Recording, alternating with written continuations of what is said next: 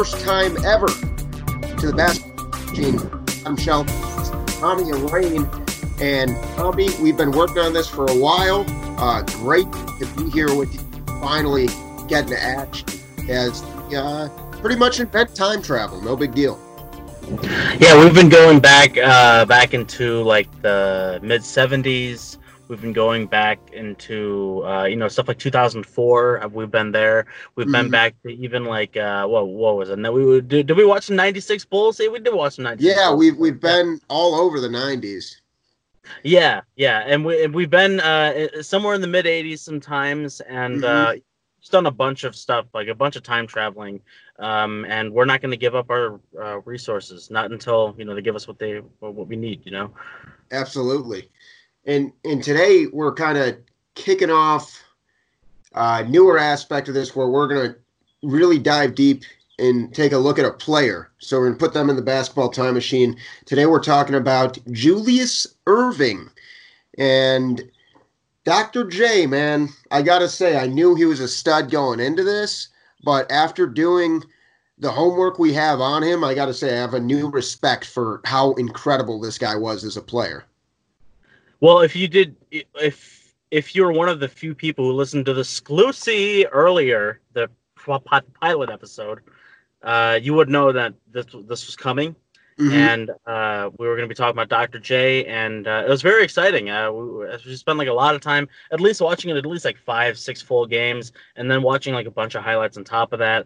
And we did actually like coincidentally watch some games of his like maybe like a couple months ago, just on accident, kind of, not like that we were planning on doing this then, but yeah, it's very exciting, man. Like I kind of underestimated how really good he was at defense.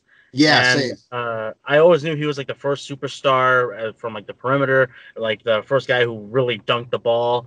And he had like, not only was like he was very powerful, but he was very like he had like a lot of finesse to him, and it feels like even when as he got older, his game became all finesse. Yeah, that's a good point. Honestly, he might be the smoothest player of all time. He's certainly up there. And I didn't realize that. I knew he had a smooth game. Some of the finger roll finishes, some of the insanely creative. He's able to have perfect touch on the glass, the way he's able to kind of glide through the air. We'll talk about similarities of certain modern players and stuff later on. But yeah, I completely agree. The guy just has such an incredible feel for scoring. Yeah, man, like there's I know I mentioned this to you before, but there was this one play where the Bulls beat the Blazers in the 92 finals and in game 6, and Michael Jordan goes in for a layup to basically clinch the game up by 2 points. And he does this move where he brings the ball towards the backboard and then brings it back towards him and then back towards the hoop to like finish it at the rim. So it was like kind of like a 1-2-1 motion. And that's basically what Dr. J did like every game. Like Michael Jordan did that a lot, but like Dr. J was just like the master, just like palming the basketball, huge hands. And it's really cool that he had that same impact. Actually, even a bigger impact in the ABA than he did in the NBA. But we'll get on to that in just a second. Yeah, I don't know if there's any doubt that he's the GOAT of the ABA, and we'll be getting into that pretty quick here. So basically, this guy kind of brought the playground style to professional basketball.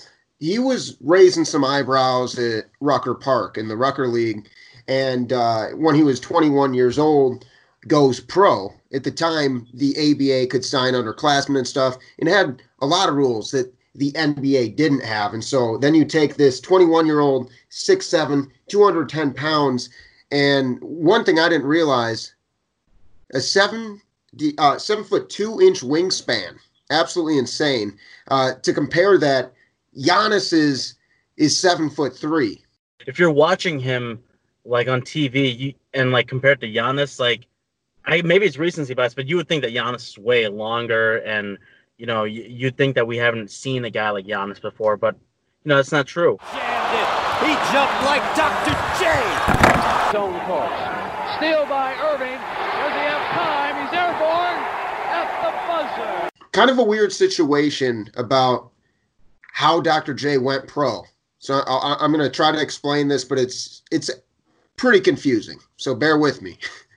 So Dr. J, like I said, goes to the ABA when he's 21 to the Virginia Squires. Now, he played for the New York Nets and the Philadelphia 76ers.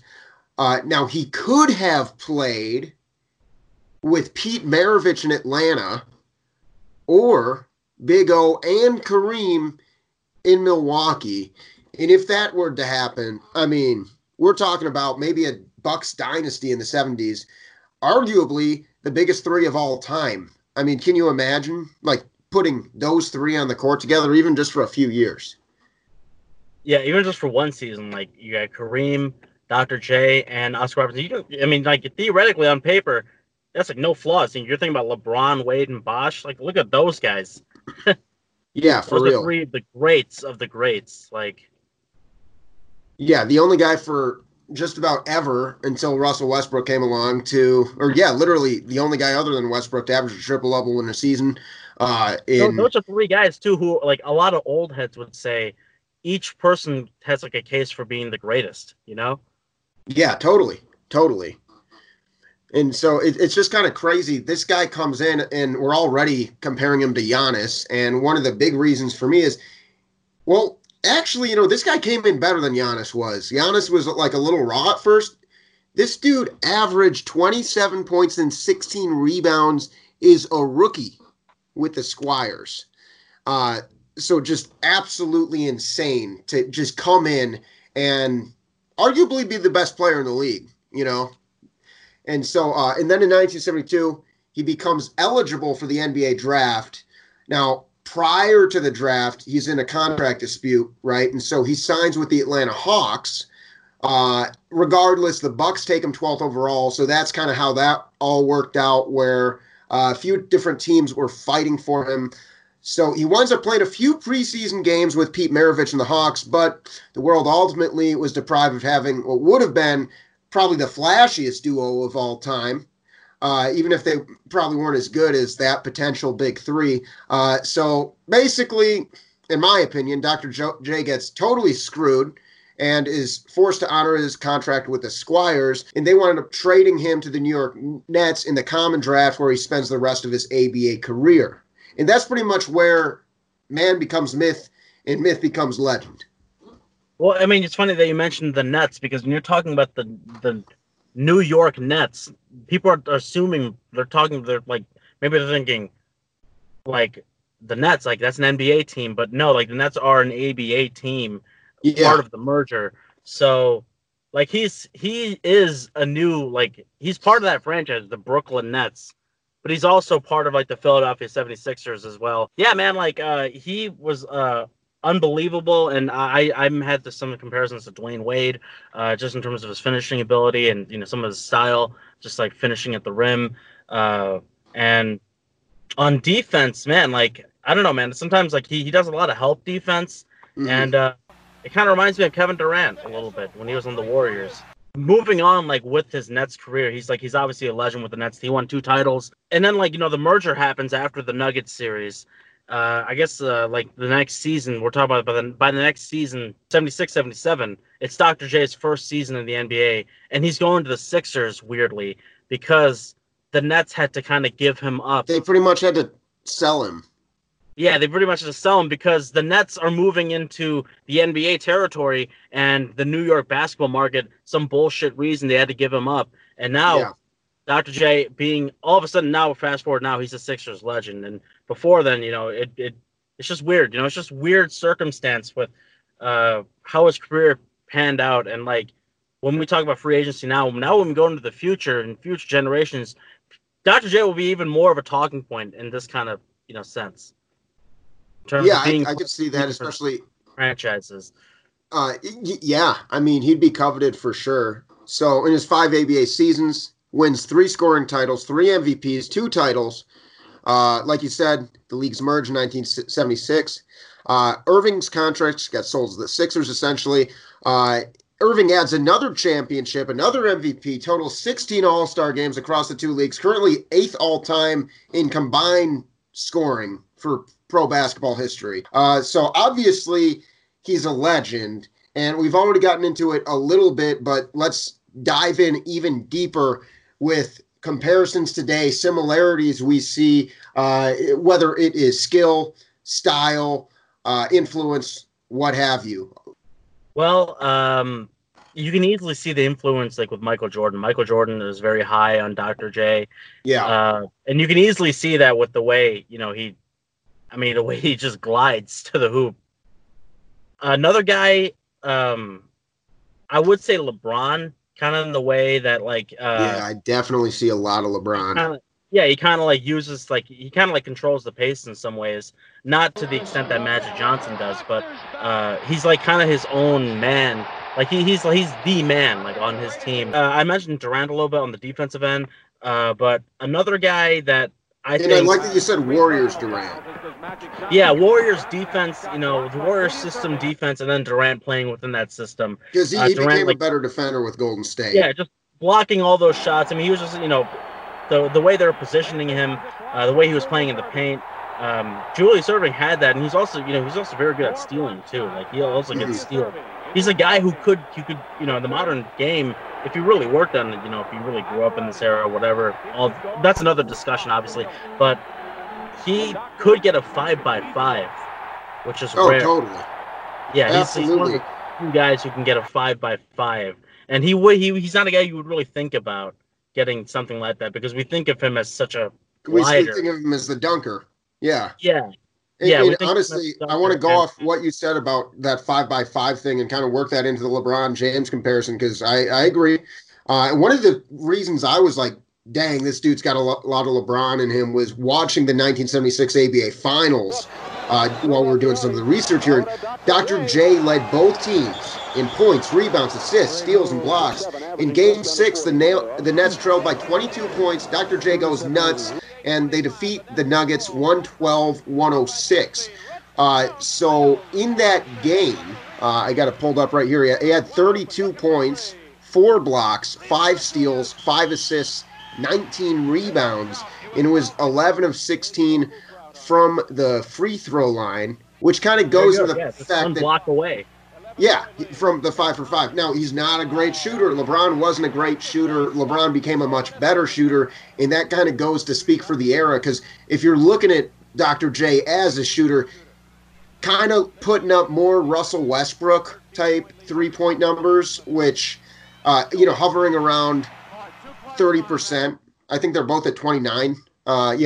Dr. J's 29.8. I'm not sure off the top of my head where Westbrook stands as we record.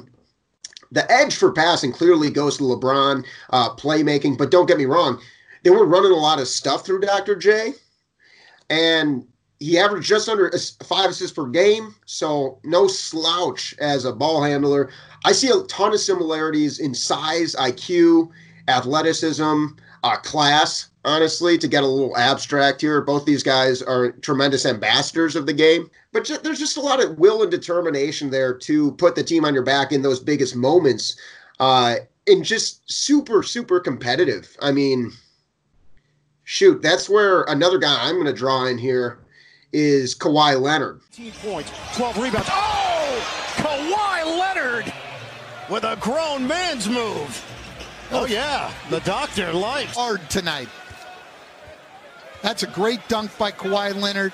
The weak side defenders for Philly got occupied with the staggered screen, and Kawhi Leonard gave his Dr. J impression, the best that he could do. And one of the reasons I see a lot of Kawhi Leonard is because he's got the claw, which was one of his nicknames. By Kawhi, the claw. And then he averaged on his career 2 steals, 1.7 blocks. And so this guy is really an elite defender. And I don't think, at least going into this, I didn't really know much about his defense, Sure, I assumed he was like, oh, yeah, he was probably a good defender. I haven't heard anything about him being a bad defender. Can't get it. Ball tips it up, no. Brownfield again. Blocked by Irving. But I didn't realize that he was defensively elite. And one of the reasons I see Kawhi is Kawhi can score from anywhere on the floor Kawhi's a better shooter than Dr. J was. Kawhi plays in the shooter's era. But either dude can shoot from three or really give you a hard time in the offensive low post there, or playing post defense, or playing on the wing, getting blocks or getting steals. Both not necessarily like the primary playmaker for the team, but I would call them an elite passer. I mean, some of the games we watched, Dr. J, he'd go up, bring a dude with him, and kind of flip it over to somebody, and he'd create that entire situation. So pretty brilliant all-around player. Yeah, if you took like a little bit of Kawhi and a little bit of Giannis together, it actually is like really close. I mean, you do kind of get that like Julius Erving kind of type, but with a little more grace and elegance. Steele cut off Dawkins. Doctor on the interception. Dribbles past Herm Gilliam. Keeps it. Steele flies. The Doctor. How he can stay in the air so long. Because Julius Erving was just a beautiful basketball player to watch. One of the most aesthetically pleasing ever. I know Kyrie Irving right now is probably the most aesthetically pleasing right now in terms of a guy who finishes at the rim. But yeah, Julius Erving, the other Irving, E. Irving, he is pretty much like unstoppable when he's like going in transition to the rim. And also like it was important to know like back then they like every play, like first thing they'd be looking for is play in the post. You see that a lot, like feeding to the big guys or even feeding to some of the wings who could create from the post. And Dr. J, the fact that he was like a good post defender proved to be like the most valuable aspect like of him. The fact that he can play both ways and he's so good inside both ways. Yeah. I mean, I think like the most sensational skill he had was definitely scoring, but like a really good defender. And I try to consider how he would fit in today's game if he were to play today. I think that a lot of teams would use him as like a billionaire's Andre Iguodala. You know what I mean? But somebody who could play 2 through 4, somebody who would thrive in small ball rotations. One of the interesting things about the context of when he played was the 70s and 80s were some of the fastest times in basketball, and probably there were the fastest years pace-wise are probably found in those eras. And so the game's really gotten pretty quick lately, and Dr. J is one of the most insane transition players ever. You know what I mean? You don't want to give that dude a runway because he will take off. But I could definitely see him, like, imagine if you had kind of that death lineup that some teams do. The Warriors obviously thrived with it with Iguodala, but he wouldn't miss a beat being plugged into that modern power forward, small ball power forward role, I don't think. And in the positionless age, having the value of a dude who can switch on a pick, who can guard pretty much 1 through 5, that's a luxury. Yeah, you mentioned like the fluidity of positions now, positionless basketball. People are saying, I think he'd be like just as good now, because if people thought that people thought like just because he can't shoot, I mean, look at some of the slashers who are still getting like points, like Derrick Rose, like post injury Derrick Rose is still getting like points on anyone. And even like other even like people who like are slashers, they get to the rim at will. And like Dr. J I think he'll develop a nice drive and kick game. I think he would improve on his jump shot. I don't remember what his free throw shooting percentage was. Do you remember? It was pretty average, wasn't it? On his career? In his career, yeah. 77. 77. So it was about above average. So like I have faith that he would be like a passable shooter, like you mentioned, like just kind of like that role, and he would get his looks, provided he plays for like a decent, competent offense, right? We're assuming that he'd be on like a pretty, he'd make a pretty good team. Like imagine him being that third guy, and he'd probably be the best of them or the second best of the New York Nets of today. Well, what's crazy is, so the ABA obviously has a 3-point line. And so they were never taking as many 3-point shots. I looked into it, and there was a handful of players who would take more than 5 a game or something, or around 5 a game. Yeah, it was gimmick. But yeah. But Dr. J, like, he had the green light in his 3 seasons with the Nets. Across that span, he shot 34% from 3, which is, like, actually pretty damn good. You know what I mean? And so if he were to come in today's game and work on that 3-point shot, I'd give him the benefit of the doubt that, much like LeBron James, he would eventually become a better shooter. He was so good at slashing from the perimeter that was never going to be a primary thing. But in today's game, that's such a coaching point. You know what I mean? We talked about how we're going to do a little bit of 2K analysis here. So the Nets version of Dr. J is like an 84, I think, 3-point rating, which I was like, I don't know. But I guess when it was shooting like 34%, I don't hate it. But yeah, the dude wasn't a shooter. Yeah, I mean, who's to say he won't be at least like as good of a shooter as Kawhi Leonard is now, you know? Yeah, I mean, that would be incredible. But hey, if Kawhi did it, that's a dude with a very similar build and style. I mean, Dr. J does some things better than Kawhi does, that's for sure, especially like dunks. Yeah. But yeah, Kawhi's super smooth and kind of a very modern version of what I think Dr. J looks like. If I had to pick one player, it's probably Kawhi. Yeah, I think I would too. Just like Kawhi, and then it's just a little bit of everyone, you know. A little bit of, LeBron, a little bit of Zion. You're gonna have that song, a little bit, a little bit. you can even make a song out of that because he does have a little bit of everyone. Little bit of Zion in his game. Yeah. Little bit of Luka, Hall of Fame. I don't think he's got it in the paint. Yeah. Little bit of Zion, it'll dunk on your brain. Anyway, let's get into what was that, Hobby? Forget it. Let's get into a little bit of 2K. Did you play with them at all? I know I got to try them out a little bit. I didn't, but you know what? I will later. Cool. Well, what I noticed, and my advice to anyone who's trying to test him out in 2K, let's say you got him on your My Team, you're trying to find a way to be effective with him, take it easy on the 3-point shots. This guy's a transition nightmare. You know what I mean? Use him like you would a young LeBron James. Not a ton of shooting, but if he's open, take it. You know what I mean?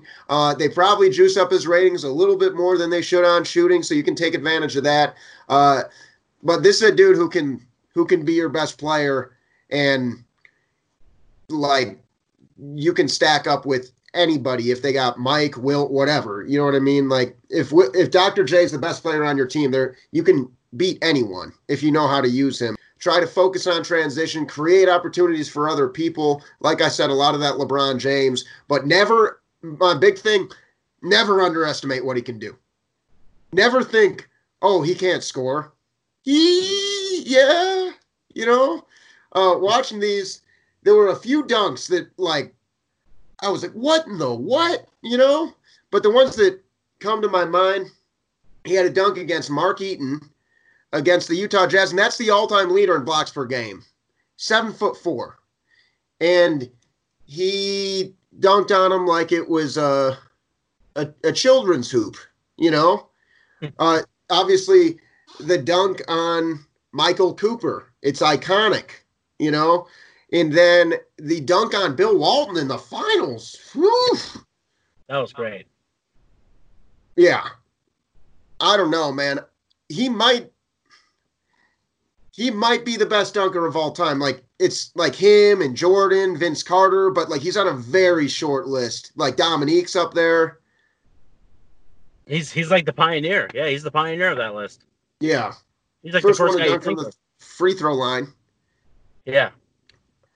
He averaged 33 and 20 as a rookie in the playoffs. Wow. Yeah. Jesus. Anyway, we went a little longer than we thought we would, but let's start wrapping it up here. What are your final impressions on this first installment of the Basketball Time Machine? Oh man, I'm happy we got to do Dr. J. I wanted to learn a little bit more about him, and I'm happy I did. I don't really have a full grasp on what he's like, but there's always, you can always learn through, YouTube, through reading. I'd love to read books about him. It made me actually want to read books about him, also just like appreciate him while he's around, because he's getting older, and he's also like not super old. Like he's kind of like, I don't think he's even like 80 yet. I think he's in the 70s, so he's not like that old. So just appreciating the guy while he's around, because he goes to a lot of NBA games. He's a big fan. Yeah. I mean, he's still a voice in the modern NBA community. I listened to him talk the other day on an old video from like 2012. He talked about what it means to be a most valuable player. He's like, it doesn't mean being the best leader. It doesn't mean being the best scorer. It means being a lot of things, I think Dr. J, every time I listened to him talk while we did these few weeks of research on him, I was honestly like, wow, this guy's wise. You know what I mean? And so I got a ton of respect for him. I feel like we're going to learn more about our personal preferences and hierarchies as we continue to evaluate other players and compare them against modern players.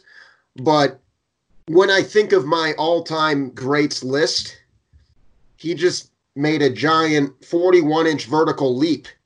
See what I did there? He jumped 41 spots ahead, folks. Yeah. He is certainly up there among the all-time greats, a pioneer of modern basketball. To have this slasher, this multi-positional slasher in the 70s, the world was ready, but they wouldn't see players like him truly until, it's even hard to, like, obviously there's a lot of Michael Jordan and Dr. J, but Dr. J was bigger, and Dr. J would play power forward better than a guy like Mike, that positionless